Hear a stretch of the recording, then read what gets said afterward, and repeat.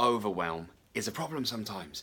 We have goals, we have ambitions, we have desires, and sometimes we can even start something that will perceive to give us that end result. Like we'll start a nutrition plan, or we'll start an exercise plan, or we'll start paying attention to the way that we live our life in order to create that change.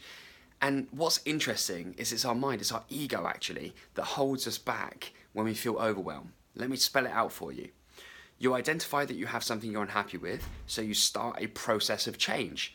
The process of change becomes stressful and starts to overwhelm your focus, your energy, and your attention and time.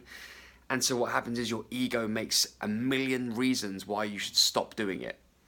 Logically, you know you should continue because you know it's good for you, but your ego is like, hey, this is causing you stress, this is causing you a problem, this is causing you to feel anxious, let's bin it off.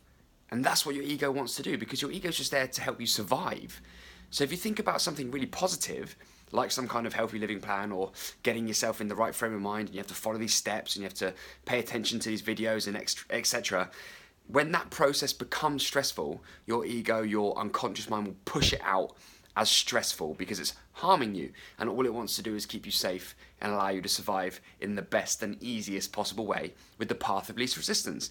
So you are perfectly normal if the process, something that you're spending money, time and energy on, starts to overwhelm you and then you start slipping out of it. It's because your ego, your brain is just protecting you.